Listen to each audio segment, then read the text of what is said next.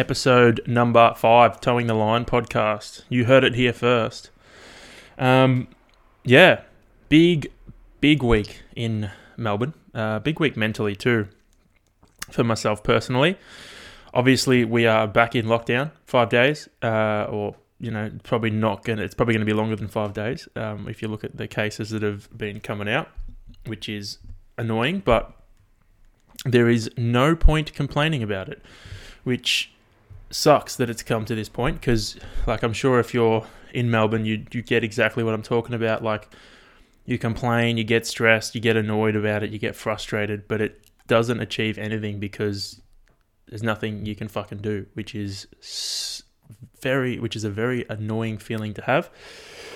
But there is nothing you can do about it. So you just got to suck it up and try and do what you can. You got to try and still tick those boxes. You got to try and just, stay on top of things and make the best of a bad situation and just hope that, this shit doesn't last forever. So I really hope we do come out after 5 days. But if the cases keep going the way they're going, then it's not looking good, which is annoying. But yeah, like I said, there's no point complaining about it, which is the fucking worst, because complaining usually helps. But in this case, you complain and it just, nothing gets done, nothing changes, and we are still locked away. Anyway, moving on. So this week, training-wise, was a big week on the trainer, indoors, which, don't get me wrong, I like the trainer. It's great. It has its moments, It's a good way to fuck the legs up in a short amount of time.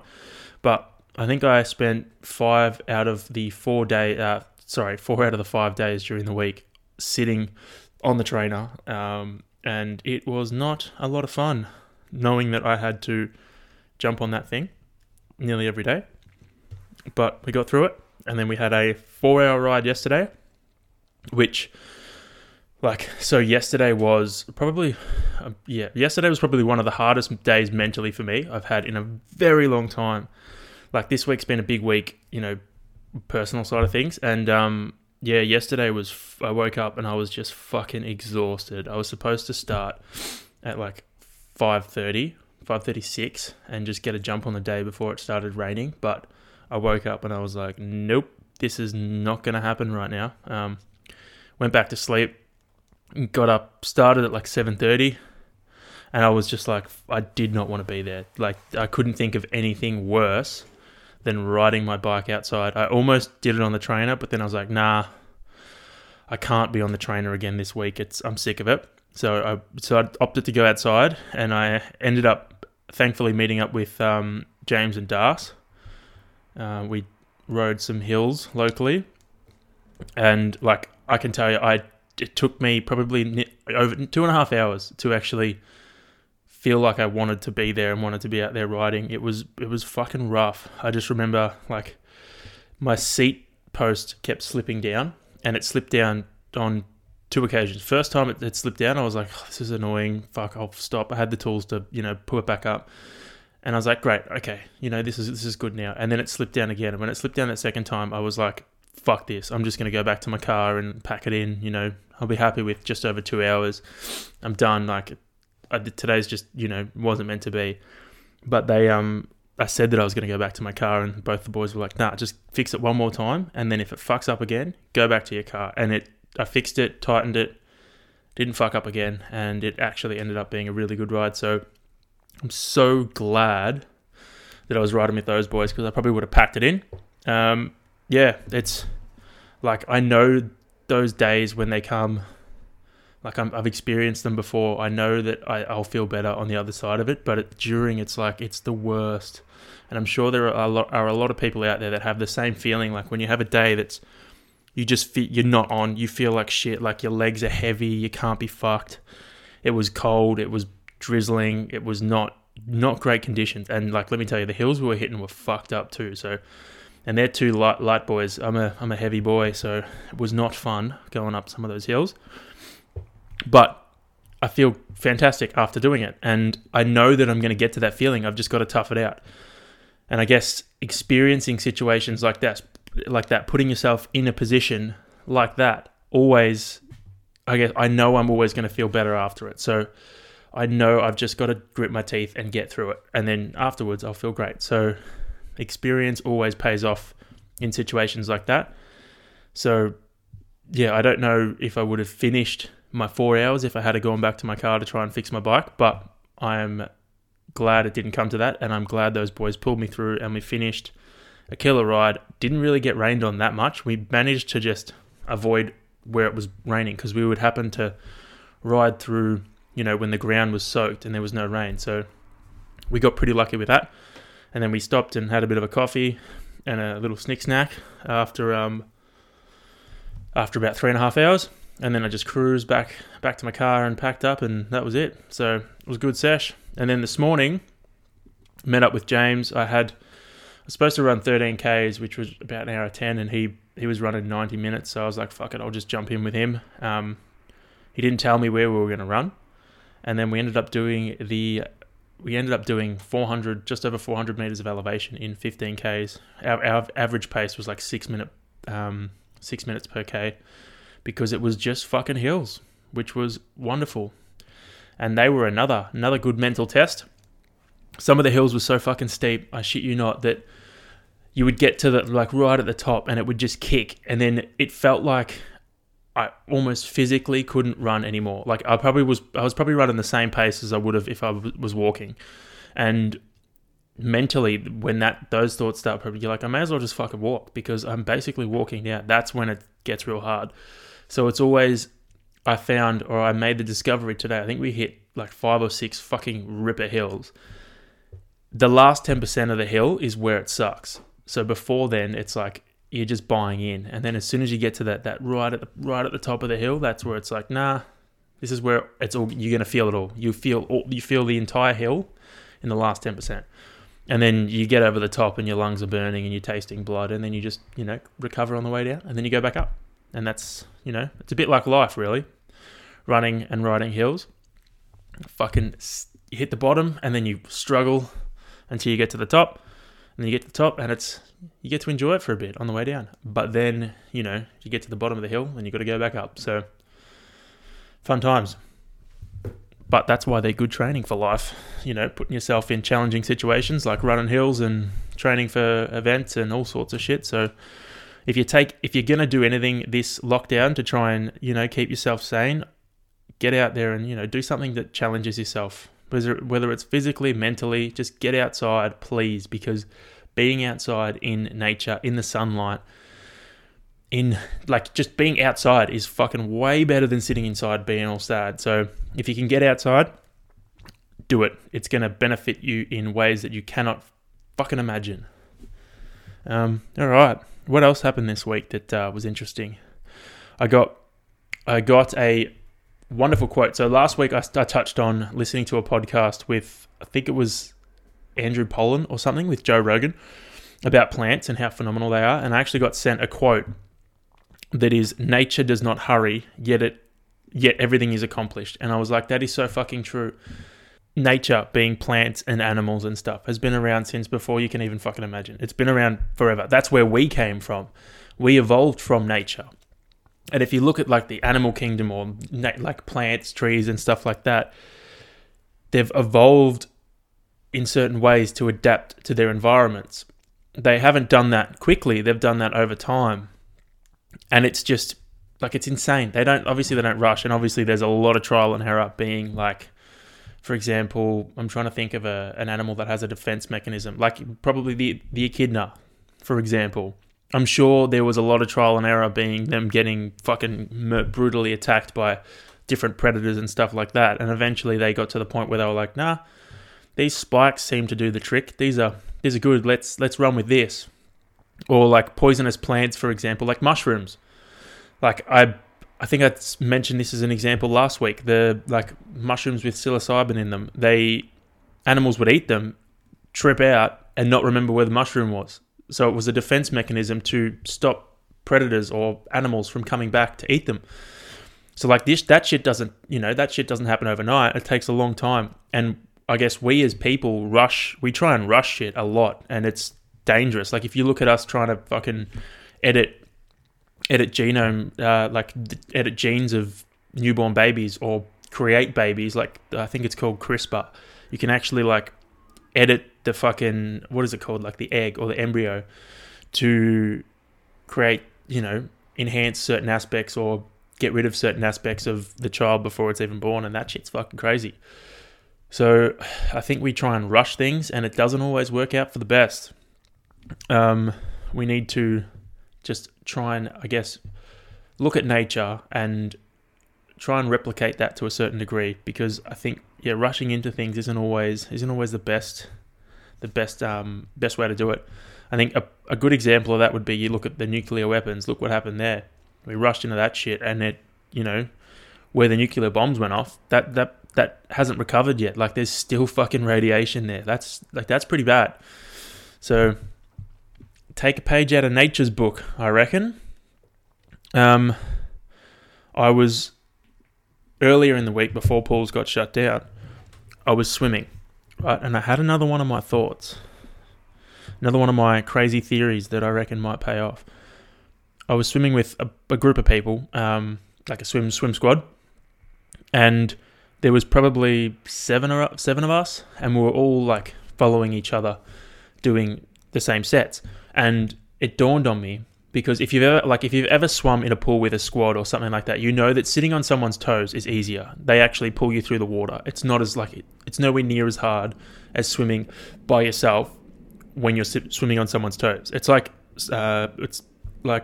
fucking, what do you call it when you're behind drafting in like the Tour de France.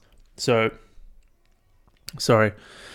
It's like drafting in the Tour de France. So if there was like, say, enough people of the same ability filling up the lane in the pool, so that it was literally like a continuous circle of people swimming, everyone was swimming, everyone essentially swimming on someone's toes, would mean there would be no one in the lead. And like, it would be like I'm going to call it the swimming pool paradox, but it'd be like a whirlpool. Eventually, like, they would just keep speeding up, wouldn't they? And it would just keep getting easier, because you would keep pulling the person behind you along, but you would also have someone in front of you pulling you along. No one's essentially leading the pack. Everyone's just getting pulled along.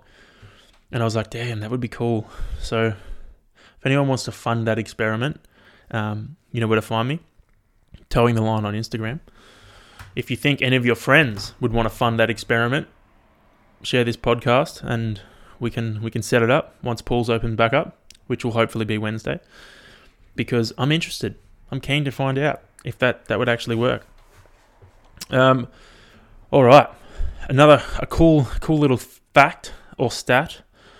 Now, this could very well be deceptive or deceiving, but there's actually been, of my podcast, 15 downloads in the US. And I wonder if that's actual people living in the US. That, like, if it is, that's fucking amazing. I can't believe it. So if you're listening from the US, hello and welcome. Towing the Line. But it could very well be people using VPN and just putting themselves over there, and then me getting all excited about it. But it'd be cool. Like, it's cool to think that, my podcast has gone international. Never thought that would actually happen. So, yeah. Big day over at Towing the Line Studios. I'm very excited. I only realized that recently, so cool beans. I'm still like in shock that this is the 5th episode. That's crazy. I'm still fucking pumped that I've done this. All right. Another cool. So I promise you, I will eventually get into what today's topic is going to be based on. But I'm going to keep it a secret for a little bit longer. I'm going to get into another cool little thing that I'm going to try, and then I'll report back to you guys on how it goes. Or actually, 2 things. So first thing, I got a pair of Vivo barefoot shoes the other day. They had a great end of year 50% off special, and I was like, I've bought them before in the past, and I bought a size too big, and they were just flopping around, slapping the ground, and they were the most annoying shoes to wear ever. Like, don't get me wrong, they were probably great for my feet, but they were just slapping the ground, making noise, and I was like, no, I can't do this anymore. I actually bought fucking 2 pairs because they were so cheap, and only wore 1 pair, so I've got a brand new pair of, I think, 49s at home that I would give to anyone, because anyone who has like a size 15, 14 foot, because I'm not going to wear them. So I bought a new pair, a size smaller, and I'm loving them. I'm wearing them right now. I've worn them all week, and I am very, very pleased with them. Caitlin got a pair as well. So I will report back to you on if my feet strengthen up and I'm able to actually run better, because since doing the Ironman, I've had a bit of issues with my toes. I think they've just like been sandwiched together, because I've been running in, I was running in very tight shoes for a bit there. And the cycling shoes too, they're pretty tight. So my toes were getting a bit squished, and I was having some issues with my toenails and stuff. So hopefully my feet splay out a bit. I'm going to get back on the toe spreaders and do all that good stuff for my feet. But yeah, I'll report back to you on that. And the other thing that I have done is, I've actually done another few things. But anyway, this is the more important thing. I was listening to a podcast with Joe Rogan and Andrew Huberman, I believe. And you could actually, if you want, go listen to it yourself, because they touch on it at the very beginning of the podcast. I'll find out exactly what episode it is so that it's not too hard to find. It's episode number, bear with me, 1683. So if you want to listen to that, that's absolutely fucking perfect.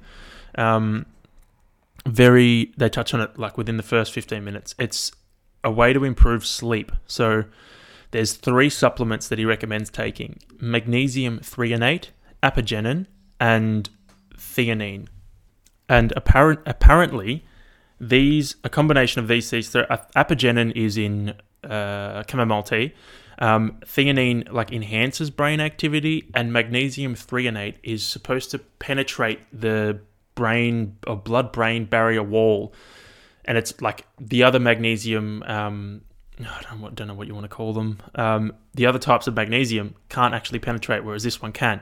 So it's supposed to get in there and help your brain kind of relax. And I think the theanine makes you have some pretty cool dreams. But the combination of these 3 is meant to help you sleep fantastically. So if that's even a word, well, it is now, because I've said it. So I'm going to try. I've had to buy them from the US. I tried a few pharmacies, and none of them sell them in their pure form. So I've had to buy them from the US. So hopefully in the next 2 weeks, I will have my supplements, and I will be able to report back to you on how they go. I'm sure I'll have my Whoop to track it anyway. Wonderful. So that'll transpire in the next couple of weeks. Speaking of my Whoop, I've actually been, this week's been a big week in terms of strain. If you are familiar with Whoop, Monday was 17.8, Tuesday was 19.8. Why was it so high? I think I had a long ride and a run. Wednesday 18.4, Thursday 19.2, Friday was alright, 13.6. It was supposed to be bigger. I was supposed to hit the gym for a workout, but obviously lockdown prevented that from happening. Yesterday was 19, and today is so far a 17.6, but I've got another run to do this afternoon, which will bump it up to, I'm sure, around 19. And my recovery's all in the yellow, so not so good on that one. I definitely feel very tired this week. It's been a big week mentally, so I'm sure my sleep deficit's fucking big time not good. Yeah, my sleep debt is about an hour 20, which means, so you have an hour, like a sleep time you're supposed to get each night, and then what you actually get. And mine is averaging about an hour 20 less than what I should be getting. So that is not good for recovery. So hopefully this week I'm going to try and peg that shit back. Anyway, moving forward. So this week I want to try and touch on setting standards for yourself. And I want to kind of just have a conversation with myself. I want to, go through the pros and cons of it all, because it's not simple. It's not a simple answer. As a lot of things are that I've spoken about before on this podcast, it's never going to be a simple answer. Like motivation versus discipline. It's not simple. It's not just black and white, yes, no. So are setting standards for yourself good or are they bad? See, personally, I believe they are very important because I set standards for myself the way the way I present to other people, the way I talk to other people, and I guess with my training as well. And with anything I do, I have standards for myself where I believe I should be, where I should be at. And I think that's a good thing. But at the same time, those standards kind of come from a lot of different sources. So you can have standards for yourself that have been driven into you from a young age that aren't right, that aren't good standards. Like you might believe certain things that have been, hammered into you from such a young age that you think it's right, but it's, you're actually doing harm to yourself. That's where a lot of, I guess, like that's where you could say like eating disorders and stuff like that probably come from. Is seeing things and hearing things as a kid and then growing up and realizing that shit, that's been sending me down a dark path, being forced to believe that, being skinny or being, looking a certain way is everything when it's not. It's not everything. Being healthy is everything. Being healthy and feeling good is everything. So I feel standards are good except for when they're bad, which, sorry, is a fucking tough debacle to be in. Anyway, so I'm going to give you an example of certain standards I set for myself. For me, I'm going to use training because that's what I fucking do most of the time, and that's where a lot of my standards are. So in terms of training, I'll touch on my, standards with friends and family as well in a sec. But so for training, my standards are I have to give everything in my sessions, whatever that session may be. I've learnt slowly that not every session has to be a race or a sprint session. Doesn't have to be like that. And having a coach has helped bring me back into line, and having training mentors has helped bring me into line with that too. So I'll always give everything to what that session and what that session's purpose is too. So today, for example, was meant to be a slow run, and it was slow, but with elevation. So it was more of a strength kind of run, and I gave everything to that run for its purpose. Whereas if it was a faster run, I would have gone faster and, given everything I could to that. I feel like none of that made sense. I'm going to try and make it simple. For me, my standard with training is I have to understand what the session's purpose is, and I have to give everything to achieve that session, like by its purpose, by its standard. So if it's a long, slow run, I have to make sure I go slow. If it's a fast run, I have to go fast. And I've struggled with that for a very long time. If it's a strength session, I have to do the strength. I can't change it into something else that I might want to do because I struggle with that kind of shit. I struggle with, going slow when it's my standard. I feel like I have a tendency to always go fast. So I've had to adjust that. It's probably actually a good topic to go into. So my standard used to be, I used to think that I would have to do everything the Deadpool way, maximum effort. That would be the only way. And for me, maximum effort would just be blowing myself up. So it would just be give everything I've got in terms of heart rate and give everything I've got in terms of heart. So I'd go in there and just go hard until I was dead. And that was the only way I knew. Whereas since getting into the Ironman stuff and getting a coach, I have learnt that that's not the only way to get results. So like I was saying before, I've had to change to learn to run slower, because I, would usually just, if it was a 20k run, I'd go and run that 20k as fast as I could. Whereas it's not about that. When I was in that last training block before my Ironman, I would have 20k runs at like 5:20 pace, which is like kind of slow. Like I could have done it quicker, but it's not the purpose. The purpose is to run slower because that's what you're going to be doing when you're running in the Ironman. So that, for me, it took me a while to understand that my standards that I set for myself in that respect were wrong. I needed to adjust them. I needed to change and, make changes to them because they were detrimental to me achieving my results. And I think that's the hardest part, is figuring out and realizing that some of the standards we've set for ourselves aren't beneficial. They take away from what we're trying to achieve. They pull us back. And I think that's one of the hardest things to try and realize. when we've, like, it's been drilled into us from day one that, you need to go flat out, when in reality you don't. You need to kind of pull back. And I think for me that obviously came from being overweight and making excuses as a kid, and then overcorrecting to nothing's a good enough excuse. You have to give everything, empty the tank every single session. And that was like, that's never sustainable. And that's probably why I ended up with a few injuries, because I was just blowing up the whole time. So that's I guess one of the reasons why I think standards are important, but you've also got to understand the standard that you set for yourself, and you've got to realize whether it's helping you or whether it's being detrimental to you. I'm sorry, I'm just going to go over some notes. Another good way to look at it is, like, for me, another standard I set for myself in terms of training. I realized at the point or the path I was going down, I was getting off track. Another standard I set for myself with training is I don't miss a session. I just don't. It's not an option. Like yesterday, I wanted to miss a session, but I didn't, because I couldn't. I know the feeling of missing a session, and it sucks. So I'm not going to, put myself in that position. I'm going to do everything I can, unless obviously it's an extreme circumstance, or, for example, gyms are shut and you can't, or pools are shut and you can't physically swim. I don't want to miss a session because I hate it. So that's a standard I set for myself. But there's also a limit or a line with that standard that, like, what if I'm on the brink of an injury, which I faced last year? I didn't miss a session when my glutes started tightening up, my hips started tightening up. I never missed a session. Even that last run, I forced myself to do. I remember I got halfway through and I was hunched over and I was like, how the fuck am I going to get home from here?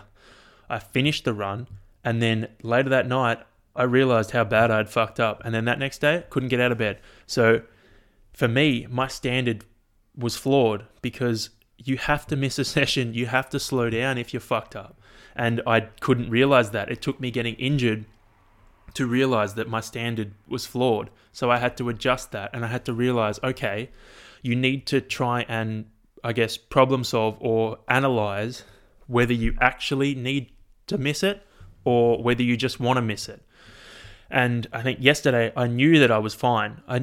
There was no injuries. I was tired. Yes. All right, great. I've been tired before. It's not like I was fucking sick or on the brink of an injury or something. I was just tired, which is not, it's not the end of the world. Far out. You'll pick that back up. So I knew that my excuse to miss the session was just because I didn't want to do it. It was not because I needed to miss it or I needed a break. So I went and did it.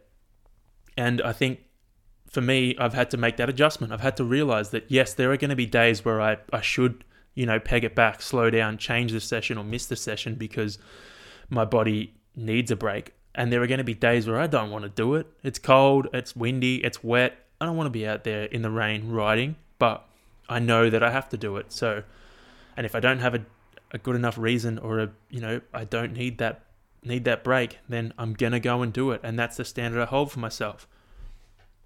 So I've had to adjust. I've had to flick that round, because like the other standard of always going 100%, this standard you can't sustain never missing a session. I remember there was a full year, or just over a year, a few years back, might have been 2018. I didn't miss a single day. I trained every single day for the year.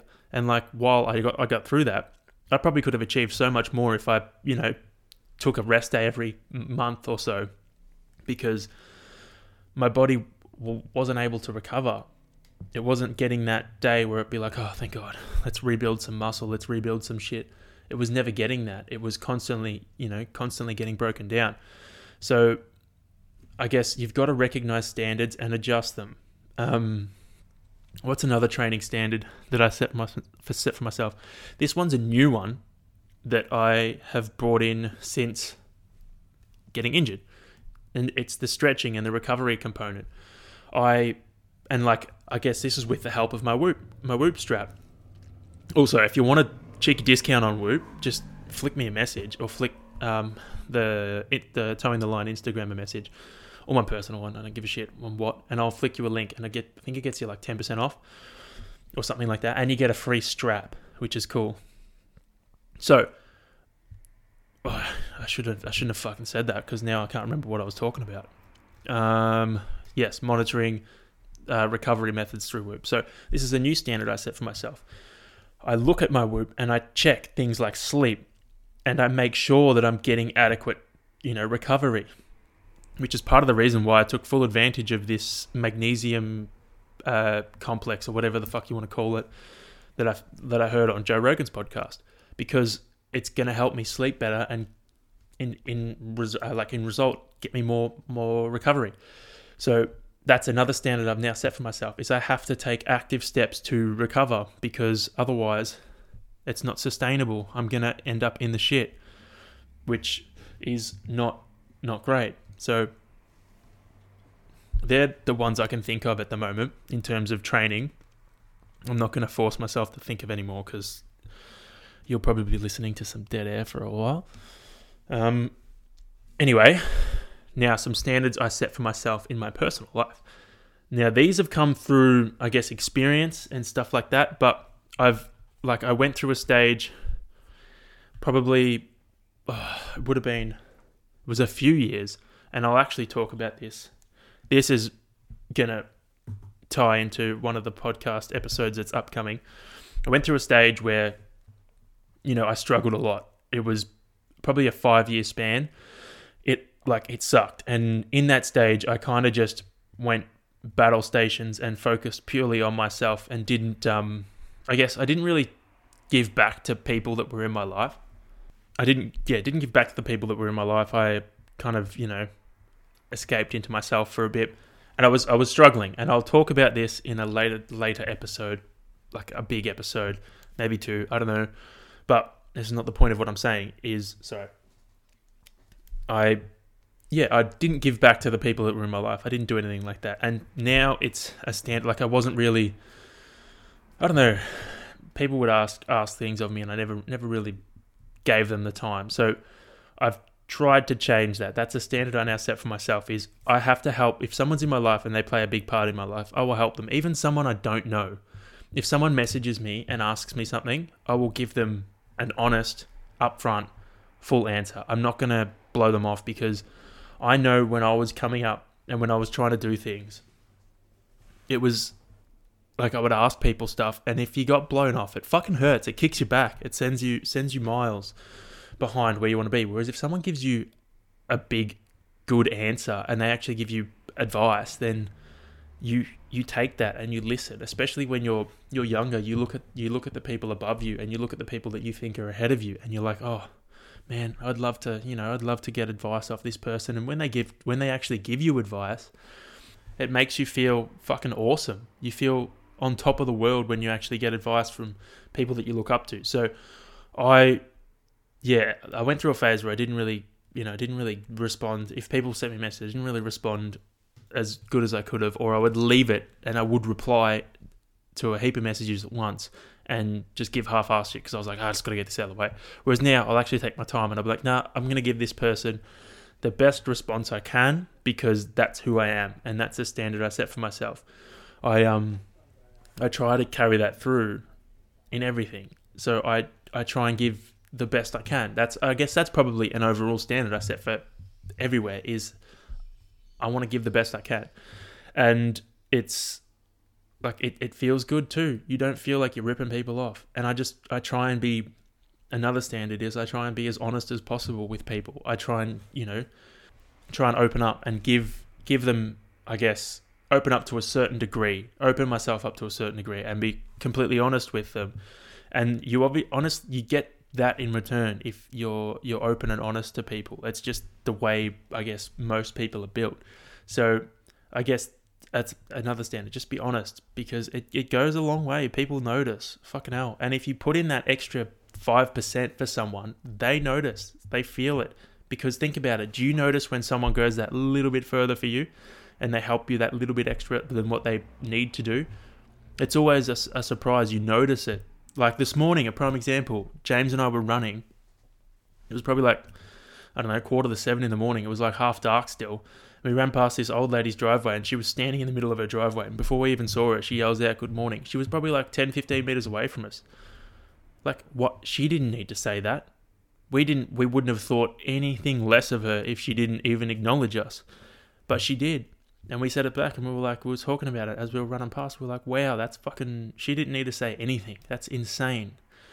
People notice when you go that little bit further than you need to for them. And I think that's massive. So another standard, just, I guess, go that little bit further, do that little bit more. It always helps. Same thing with training. If you give a little bit more each session, it adds up. It always adds up. It helps you. Helps you in the long run.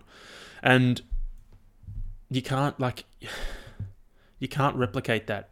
You can't fake, you can fake it, but people also notice when you're faking it because it never lasts. If you're full of shit, if you're honest, I'm doing those little Dr. Evil. If you're honest and you give extra, people fucking notice because you never last.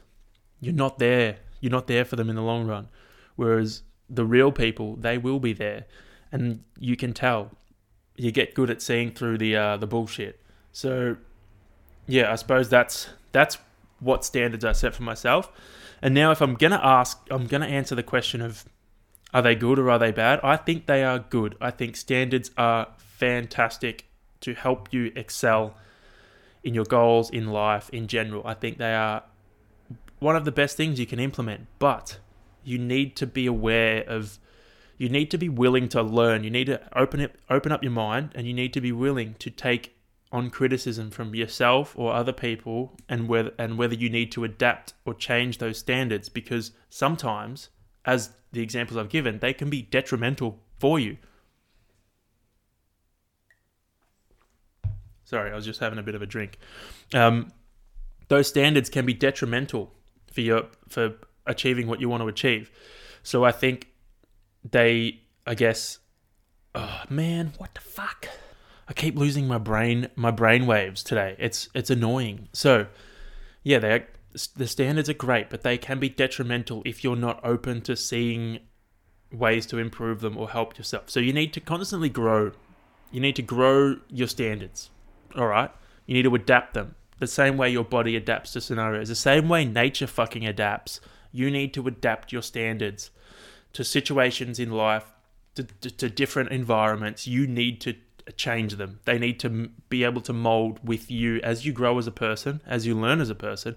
And I guess as your environment changes, they need to change as well. Otherwise, they can be detrimental to you if you're not careful. So you got to take on advice of other people. You got to be wary. You got to open up that fucking mind and just pay attention, because yes, they can help you, but at the same time, they can crush you. Now I'm going to talk briefly, or not briefly, it's probably going to be a fucking 10-minute chat about how society's standards can impact you and impact, I guess, those around you. The standards that we adapt or adopt from society can be fucking rough, and they can a lot of the times they will negatively impact your life and how you kind of do things. I guess one of the biggest ones is body image and body image issues, and it's becoming a huge problem these days because society has set this standard by, I guess it's mainly through marketing and obviously money-making schemes of like selling products and stuff like that you're supposed to look a certain way. And I guess for girls it's skinny, and for guys it's, six-pack. And that standard that has been set for us, we haven't had a choice in it. That's a standard that's been laid out for us, is false. It's not right, and it's not always healthy. Like some people genetically disposed to having those attributes, and others aren't. And it's not fair for those people that don't have those genetics to try and uphold those standards, because they will end up killing themselves. They will end up putting themselves in a very dangerous situation to try and uphold those false standards that society has chosen for them. They haven't chosen them themselves, and they feel like they have to. They don't have a choice. They don't have a choice in doing that. So it's fucking rough. And you probably noticed this with your friends and family too. Everyone has these standards that they try and uphold based on bullshit. It's not fair. That's one of my biggest pet peeves about filters and stuff on Instagram and like Snapchat and stuff like that. It's fucking ridiculous when you feel the need that if you want to post a picture of yourself or you want to, talk to your camera, you have to put this bullshit looking filter over your face because you feel like you don't look good enough without it. That's absolutely ridiculous. You look fine without it. It's just that society's told you don't, and it's a lie. And I think it's whack because I use the term society as if everyone is telling you that, but society is almost its own person. Because if you talk to the majority of people, they agree that society is making them feel like this. So I don't think anyone actually falls into the category of being part of society. It's just that society is telling everyone to feel this way, and I think that's insane. That it's not even a real person, it's not a thing. Sorry, I'm just writing that down because that's going to sound really good. Society isn't a real person. It's just this giant beast that has been created by people in the past, or marketing and big companies forcing us to kind of believe this way, believe that we have to look this way, we have to be this way, when that's not what's most important. What's most important is being healthy and feeling good. Because, if you look great and you feel like shit and you are not healthy, then your life's going to suck, bro. It's not going to be as good as you think it's going to be, because you'll be starving yourself or, killing yourself in the gym every single day for the rest of your life to look a certain way. And then you will eventually come to the point where your body's like, bro, you need to look after me. I can't do this anymore. And then you'll get hit with something that will take you out of action and force you to, I guess, rest and recover. So I think that's probably one of the biggest issues with society and its standards that it sets is, body image. That's a big one.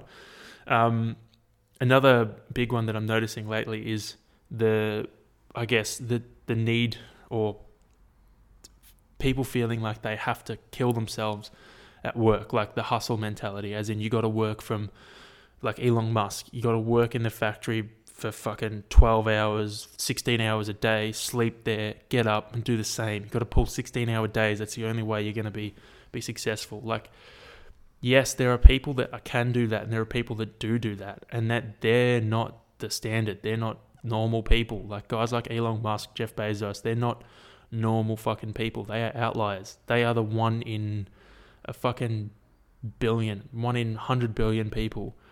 They're not normal. Like that's why they are where they are. That's why there's only a handful of them that you can name, because that they're built like that. You can't base yourself off people like that because it's just ridiculous. You need to base yourself off yourself. There's no way you can go out and set an expectation to uphold what fucking Bill Gates or Elon Musk does, because that's just, all I see happening when people do that is they're going to fail and they're going to feel bad and they're going to end up worse than where they started. Oh, I guess even saying that though, I've just realized that's, you set yourself a goal really high. At least if you try and achieve it, you might not achieve it, but you'll still be better than where you started. So I suppose aiming to be like, or trying to achieve things like those guys is good, but you can never base your standards off someone like that.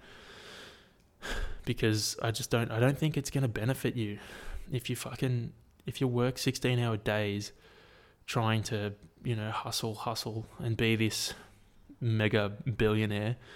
Then you're probably going to end up fucking half cooked, no sleep, malnourished, feeling like shit, and then you're going to lose all that work you put in because you're going to be forced to try and recover. So I think that's another bad or poor standard that society sets for everyone, is that hustle mentality of you have to work fucking stupid hours every day if you want to ever be successful. I just don't think that's I don't think it's sustainable. I guess I've said that a lot today. Hey, maybe I should call this being sustainable. I think a lot of people don't think of the long term. They think of the short term, and they think of how they can do things in the short term and how they can get things quickly and rush things. and a lot of the time they just burn out, and then, I've actually seen that a lot with a lot of people with their goals and looking at me and telling me, looking at what I do and being like, oh yeah, I've got this goal, that goal, this goal. I'm going to do this, this and this. And I'm like, oh, that sounds good. And they're always very big goals, and you always see them go real hard at the start. And then, a year later, they're nowhere to be seen. They've just dropped right off and they disappear. I saw that a bit with my Ironman stuff. There was a few people that, said they were going to do an Ironman as well. They were like, oh yeah, I'm going to get into this. I'm going to do this. And they start, and they're there at the start and they're pushing, and then all of a sudden they just disappear. So I don't even know where I was going with that, but I think a lot of people are too ambitious at the beginning, and they don't allow themselves the time to actually move towards that goal. They just rush it, and they don't achieve it because they've just blown themselves out at the start. So you got to think long term. You got to think sustained effort. You got to think a gradual increase. You got to think, like, if you're looking at a graph, you don't want it to spike at the start and then drop at the end. You want it to be a gradual increase across the whole horizon. There's a quote, I don't know it, but it basically says that. You want to have a slow improvement across a long horizon, what is the bottom axis? So steady increase, a steady sustained increase forever is better than going super high at the start and then crashing below where you started. So I think that's something to consider. If you want to set a high standard for yourself, then make sure you are sustained in your approach towards achieving it. Don't try and achieve it too quickly, because you will end up falling on your ass and it won't feel great. Won't feel great at all. I'm just reviewing my notes for this. I've touched on pretty much everything, except going back to the standards that you set for yourself. I think you have to be strict, but obviously lenient at the same time. So, like I said before, you have to adapt those standards, but you have to allow yourself some leniency. You can't be always on the standards. You can't always hold yourself up to them. Sometimes they're gonna fall by the wayside because other things come up, and you can't beat yourself up about it. If you're constantly beating yourself up about not upholding a certain standard, then it's going to feel worse, and you're not going to achieve it. You're actually going to go back. Sorry. You're actually going to go backwards. I think that's the same thing about complaining, but I'll touch on that in a sec. So yeah, if you beat yourself up about not upholding a certain standard, then you're going to go backwards, and it's not going to help anyone. You've got to just, all right, great, I didn't uphold it there. What can I learn? What can I take away from that? And then move on and, I guess adapt and change it, mold that standard to fit your circumstance. Touching on what I said before about complaining, I feel the same thing about complaining. Yes, it can make you feel good, but it's not something you want to be doing all the time, because if you're always complaining, then you're obviously in a mindset of, you're obviously not so much a victim mindset, but you're in a negative mindset if everything's always going bad and you're always complaining about it. You need to, yes, complain, great. How are you going to fix it? How are you going to move past it? How are you going to move through it? Because if you spend your life complaining, I'm trying to swallow off mic because I know you might be able to hear it and it sounds gross. I fucking hate hearing people's mouth noises when I'm listening to podcasts. I'm going to turn the gain down a bit so you can't hear everything that's happening. I hate hearing people's fucking swallow. It's disgusting. So if you spend your time fucking complaining, and you're obviously not getting better at it, you're not getting better at what you're complaining about because you're spending all the time complaining. So yes, I believe complaining is warranted, but I also think that you need to get it out of the way. Yes, all right, say it like with Melbourne lockdown right now. You can complain all you fucking want, but it's not going to go away. This circumstance isn't going to change by you complaining.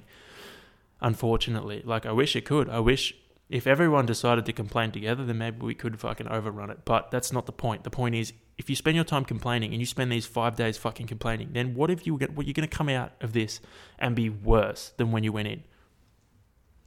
If you okay, this is what it's going to be. How can I still achieve what I want to achieve while being in this, in this shit scenario?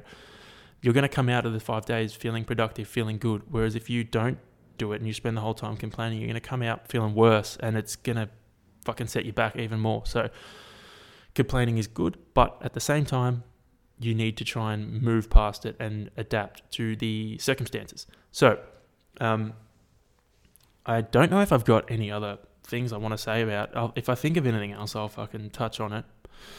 In terms of the setting standards, but yeah, if I was to summarize it, I think standards are great.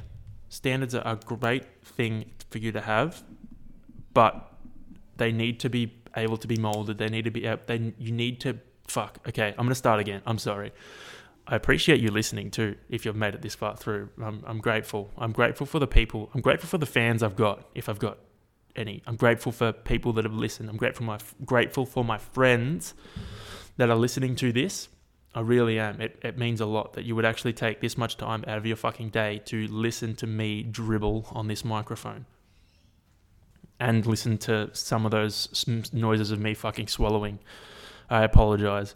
I'm really, really appreciative. So thank you guys. It actually means a lot. I think I've had 135 downloads in total, which is fucking, like, it may not seem like a big number, but if it's that many people, like if it's that many downloads an episode, that's an hour. Like, that's a lot of time that people have taken out of their days to listen to me talk nonsense or just speak my mind. So I am really, truly grateful. So anyway, moving on to what I was talking about that I'm trying to remember. Okay, yes, a summary. So if I was to answer the question simply, are standards good or are they bad? I think they are good, but you need to be able to adapt them. You need to be able to, I guess, realize where they're going to be when they're going to be detrimental to you achieving your goals, and you need to adapt them for the circumstances and the scenarios. You need to be willing to learn and change your standards to help you improve, rather than being stubborn and leave them the way they are to the point where they are detrimental to you achieving what you want to achieve. And if that's, like, I think that should be a takeaway. Just open your eyes and be mindful of your standards that you have for yourself, because sometimes they can actually hamper your progress. So if you're going to take anything away from this podcast, just like maybe write down. I don't really write stuff down, but write down the standards that you set for yourself and analyze them, and just be mindful over the next couple of weeks and see, where you can improve or where they might be hampering you and slowing you down, because it could help you massively. Anyway, moving on. I put out a question box this week, and I'm going to read those questions out and answer them. I haven't really read them properly, so these could be some interesting answers. I don't really know what I'm getting myself into, so bear with me right now. Story archive on the Instagram. Also, Cocoa Coast coconut water is on special at the moment. Bought plenty of it last night. All right, here we go. Let's see these questions. All right. Number 1, how did you transition to the healthy lifestyle when you were younger? So for me, it was hard because it took certain circumstances in my life to push me to the gym. And then once I got there, I was like, this is actually kind of nice. I started playing football, but I started playing football like under 10s, I think. And I was very lazy and didn't want to do anything. And it wasn't until I was probably like 16 or 17, maybe 15. Yeah, it was probably around 15 when I started going to the gym, and I was like, I actually like this. And then slowly, I just learnt and built and changed and evolved, and it got to the point where I am here, where I am today. I found myself constantly seeking, I guess, constantly seeking challenges and just pushing myself. And then I was playing football for a bit, and then I realized that I preferred the training aspect as opposed to the playing. And then I just went into that, and then, yeah, just slowly, here I am. So I think if you're transitioning into a healthy lifestyle when you're younger, don't launch into it too heavy. Like I was talking about before, don't set goals that are too high for yourself. Remember, you want a steady progress. You want to be able to sustain it. So I guess think of the goal you want to be. Think of where you want to be in like 10, 20 years. Think of, like, for me at the moment, I'm thinking of when I'm like 60, I want to still be able to do shit. So I'm trying to take steps to be able to still do stuff when I'm that age. So I guess don't be too short-sighted, and don't think, I'm going to do everything right now, because you'll end up hating it. So if you're younger, just think, okay, what can I do to slowly get to that healthier lifestyle? It might be, if you're starting from zero, I'll use that as an example. Go for a walk once, twice, 3 times a week. Start having healthier food, making healthier food choices. Trust me. At first, healthy, I'm using those Dr. Evil, healthy food choices don't taste as good as sugar, but your palate adapts and they start to taste better. So you get to a point where you look at, like for me, I love fruit. Apples, oranges, bananas, pears, nectarines, berries, they taste amazing. You get to the point where having a piece of fruit is the equivalent to eating a bag of lollies, because the sugar in the fruit is so nice. So start small, stick with it, be consistent, and you will get to where you want to be. Maybe set a goal for yourself. Maybe say, all right, next year I want to do a 10K fun run. Next year I want to do a 5K fun run. Set little goals for yourself along the way and just keep ticking the boxes. And eventually you will get to where you want to be. You've just got to be, you've got to think long term. You can't think short term, because you may not get it, and you might turn it to the point where you don't like it anymore. And then that's when it's going to be hard. If you despise exercise, you despise health, then that's when it's going to be really fucking hard to pull yourself out of. Next question. Hardest indoor conditioning session I've done. Okay, so the hardest by far, or the most traumatizing by far, was a testing conditioning set that I did. It was 100 cals on an Airdyne bike. Every minute, 3 dead ball thrusters, or 3 dead ball squat and press at 45 kilos. So this was fucked. And you started on the bike. You didn't start with the thrusters. So the first minute you just did a max effort on the Airdyne, and then you got off, did 3 thrusters, jumped back on, and then tried to finish it in that 2 minutes. So for me, it took me, I think it was like 2 minutes, no, might have been 2:30 or something. So I hit like 60 cals in the first minute, jumped off, hit my thrusters, jumped back on, didn't quite get it, jumped off, had to hit thrusters, jumped back on, and finished it in a couple of seconds. But for me, that whacked me. That hit me for the rest of the day. It was less than 3 minutes, but I was fucking done forever. It hurt so much. It took my soul. I was lying on the ground. I didn't even break a sweat. My top wasn't covered in sweat afterwards. I just felt like I had died. And then I almost threw up. I didn't throw up, but I lay on the ground for probably half an hour until I could get my shit together to be able to move. So that was probably the hardest, because it's literally just 3 minutes of all out. You cannot hide. And if you don't go all out at the start on that first minute on the bike, it's pointless, because you're going to still feel shit at the end of that minute. So you may as well just go all out and try and get as much done as you can. And I promise you, it is not fun. And I don't know if I'll ever, ever, ever do that workout again, because fuck that.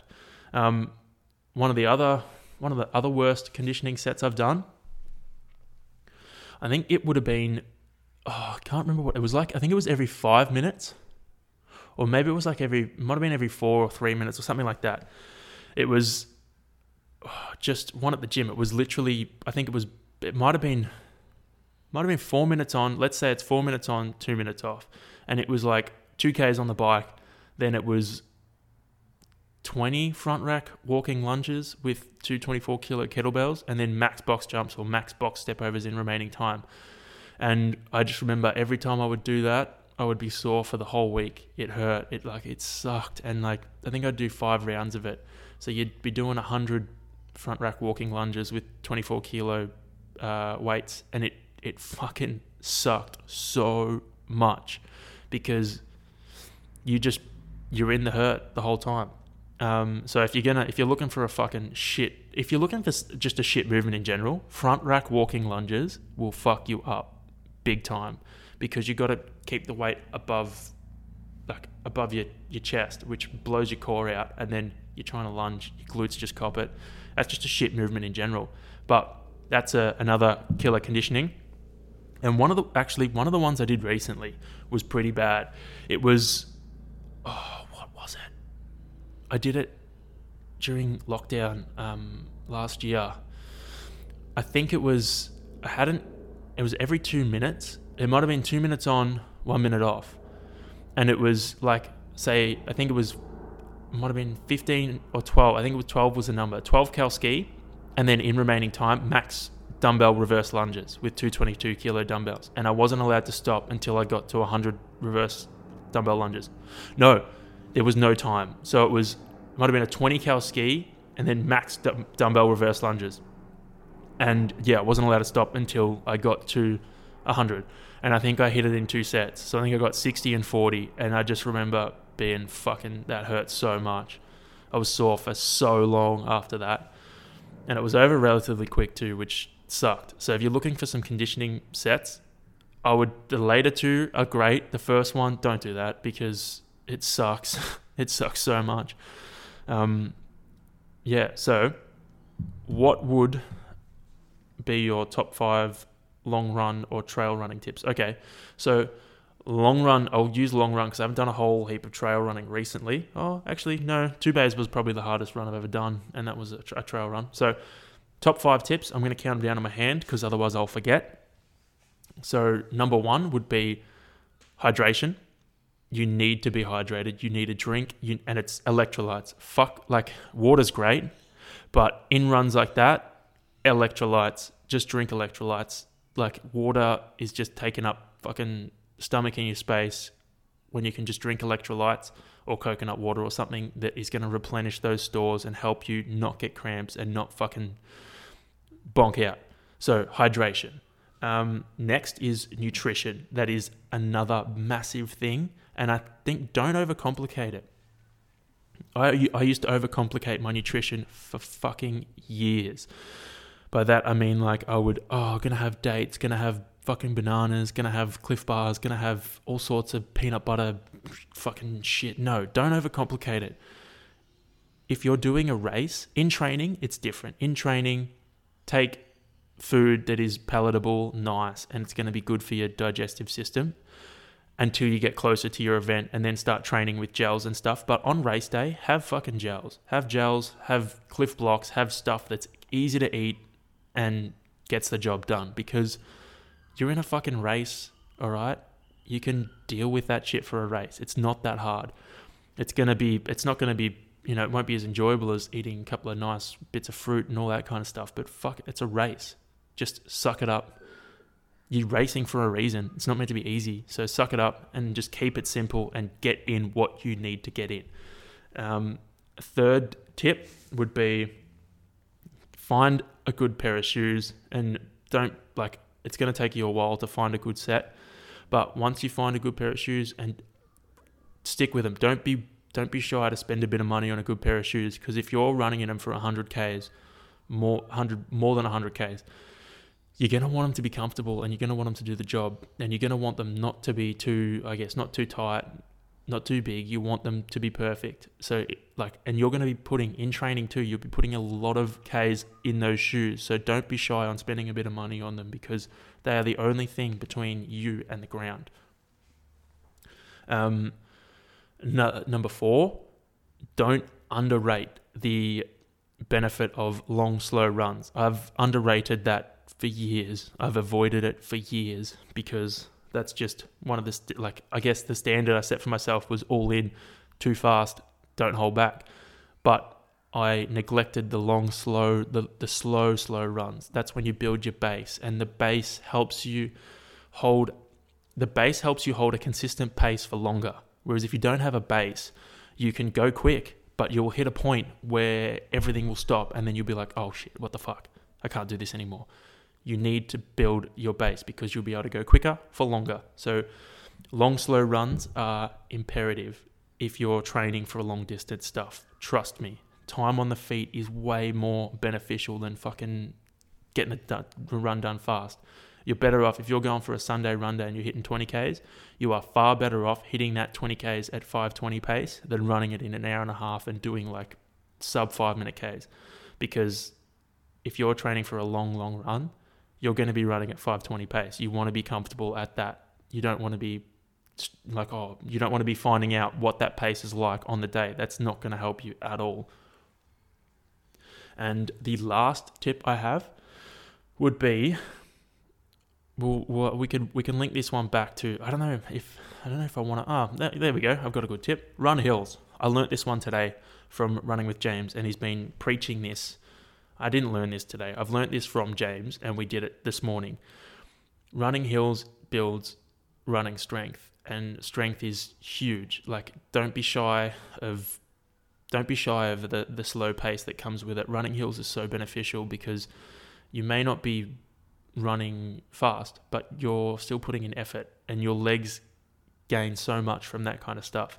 It's the same as riding. Riding hills is so beneficial for your strength as a rider. So run hills, and if you're doing trail running, then hills are going to be in there anyway, so you may as well run them. So what were those tips again? Hydration, nutrition, shoes, run hills, and run slow, and slow runs. They're my five tips for running long distances. Could I see myself getting into coaching later on? See, I don't know. I could. I might, but I don't know if I'd be. No, maybe not so much coaching, but I could help people with mindset and that kind of. I could see myself going in that direction, more of a mindset coach and a mental coach, because I feel like that's my strong suit. Like, I have a lot of theories, a lot of concepts, a lot of, advice in the mental realm, more so than the actual training. Like, I could get into that kind of stuff, but I enjoy the mental aspect of it a lot more. So that's probably a more likely case. How do you get your protein? Well, as a vegan, as I am vegan, I probably should do an episode on being vegan. Hey, I wonder how many people would listen to that. The downloads would probably drop to like fucking 3.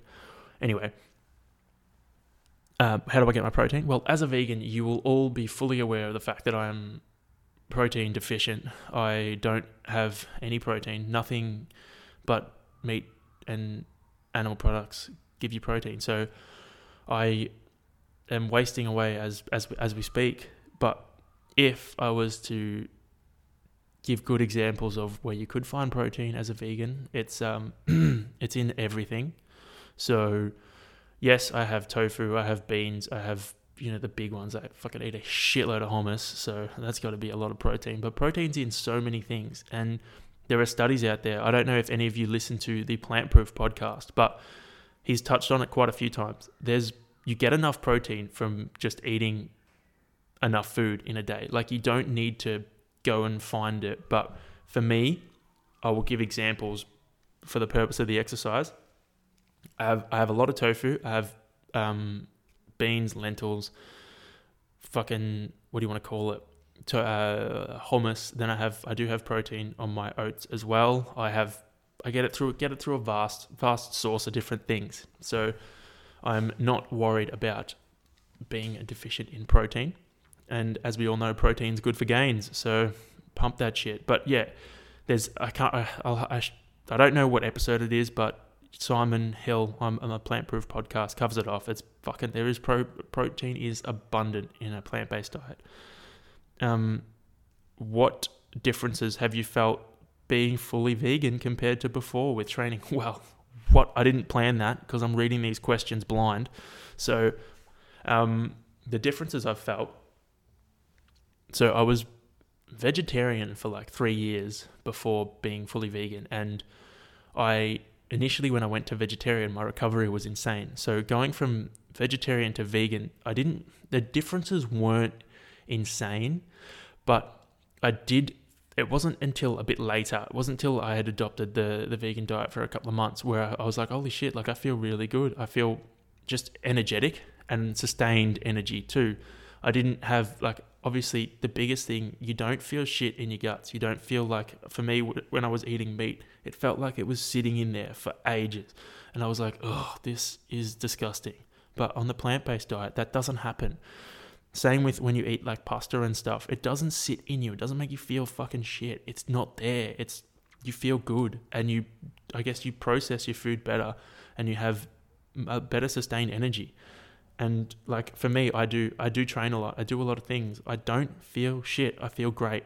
It's like, yeah, I get tired, but I feel fantastic on it. So I think energy is one of the biggest things. Energy, and obviously you feel better morally. Like I know I do. I feel like, I don't want to sound like a dick, but I feel like I'm sitting on a high chair. I'm riding my high horse, and the horse loves me because I'm vegan. So you feel better as a person too.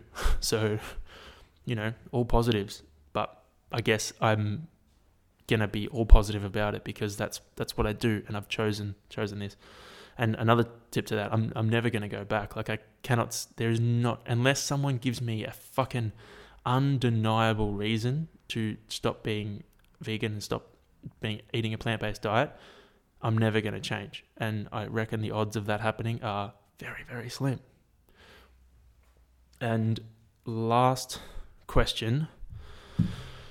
Oh, can I still have a rip at a literal before it melts episode? I should do that, hey. I should get a cone, an ice cream, and I'll find a good topic, and I will buy an ice cream, and I will do a before it melts. Maybe I might save it until, because if this podcast actually gets good at some point and people start listening, then I might start videoing it and set up a bit of a video feed, because I reckon a before it melts segment would be great on video, or I could just video that. So yes, I will definitely do a before it melts episode, because I feel like that would be entertaining, especially if I don't make it and it melts and falls off and I don't get to eat the ice cream.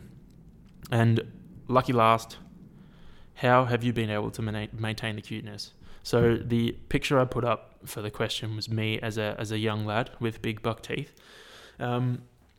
I have sustained the cuteness by obviously eating my vegetables. I think that's just the most fitting response I can give at the moment. I ate my vegetables all the way through life, and now all I eat is my vegetables. So if you really want to sustain cuteness, eat your vegetables. No, but on a serious note, I'm not that cute. I'm, maybe in the right lighting, but most of the time I'm a bit of a gremlin. But yeah. So I think I'm about to wrap this motherfucker up. But another episode in the bank. If you did like it, please share with your mates. And if you feel like it, chuck a comment on the old Apple Podcasts. Like, that always goes a long way. But like I said before, I really appreciate every single one of you who listens to this. You get noticed. I don't know who you are. I know who a few of you are, but I don't know who all of you are. But you definitely get noticed. And if you think of anything you want me to talk about or touch on or speak about on this podcast, then flick me a message. I will definitely write it down, because I'm always looking for, topics to tick off. Like I said, they don't hit me until midway through the week. And this one was one of those ones that just came out of nowhere. But please write in. I'd love to hear from each and every one of you. I will continue to do this because it's making me feel good, regardless of the listeners out there. But I really do appreciate every single one of you. What was I? There was something else I was going to touch on. I just can't remember what it was. I keep the questions coming. And I don't know what I'm going to talk about next week. I do plan on doing a guest episode soon, but I reckon I'll give myself maybe two more practice runs, and then I'll have a guest on, because what's this, number 5? Yeah, see. Anyway, that is enough from me. I'm going to wrap this up, save it, and set it to upload automatically, because you can do that. I hope you all have a wonderful day, or wonderful night, whenever you listen to this. I'll chat to you next week.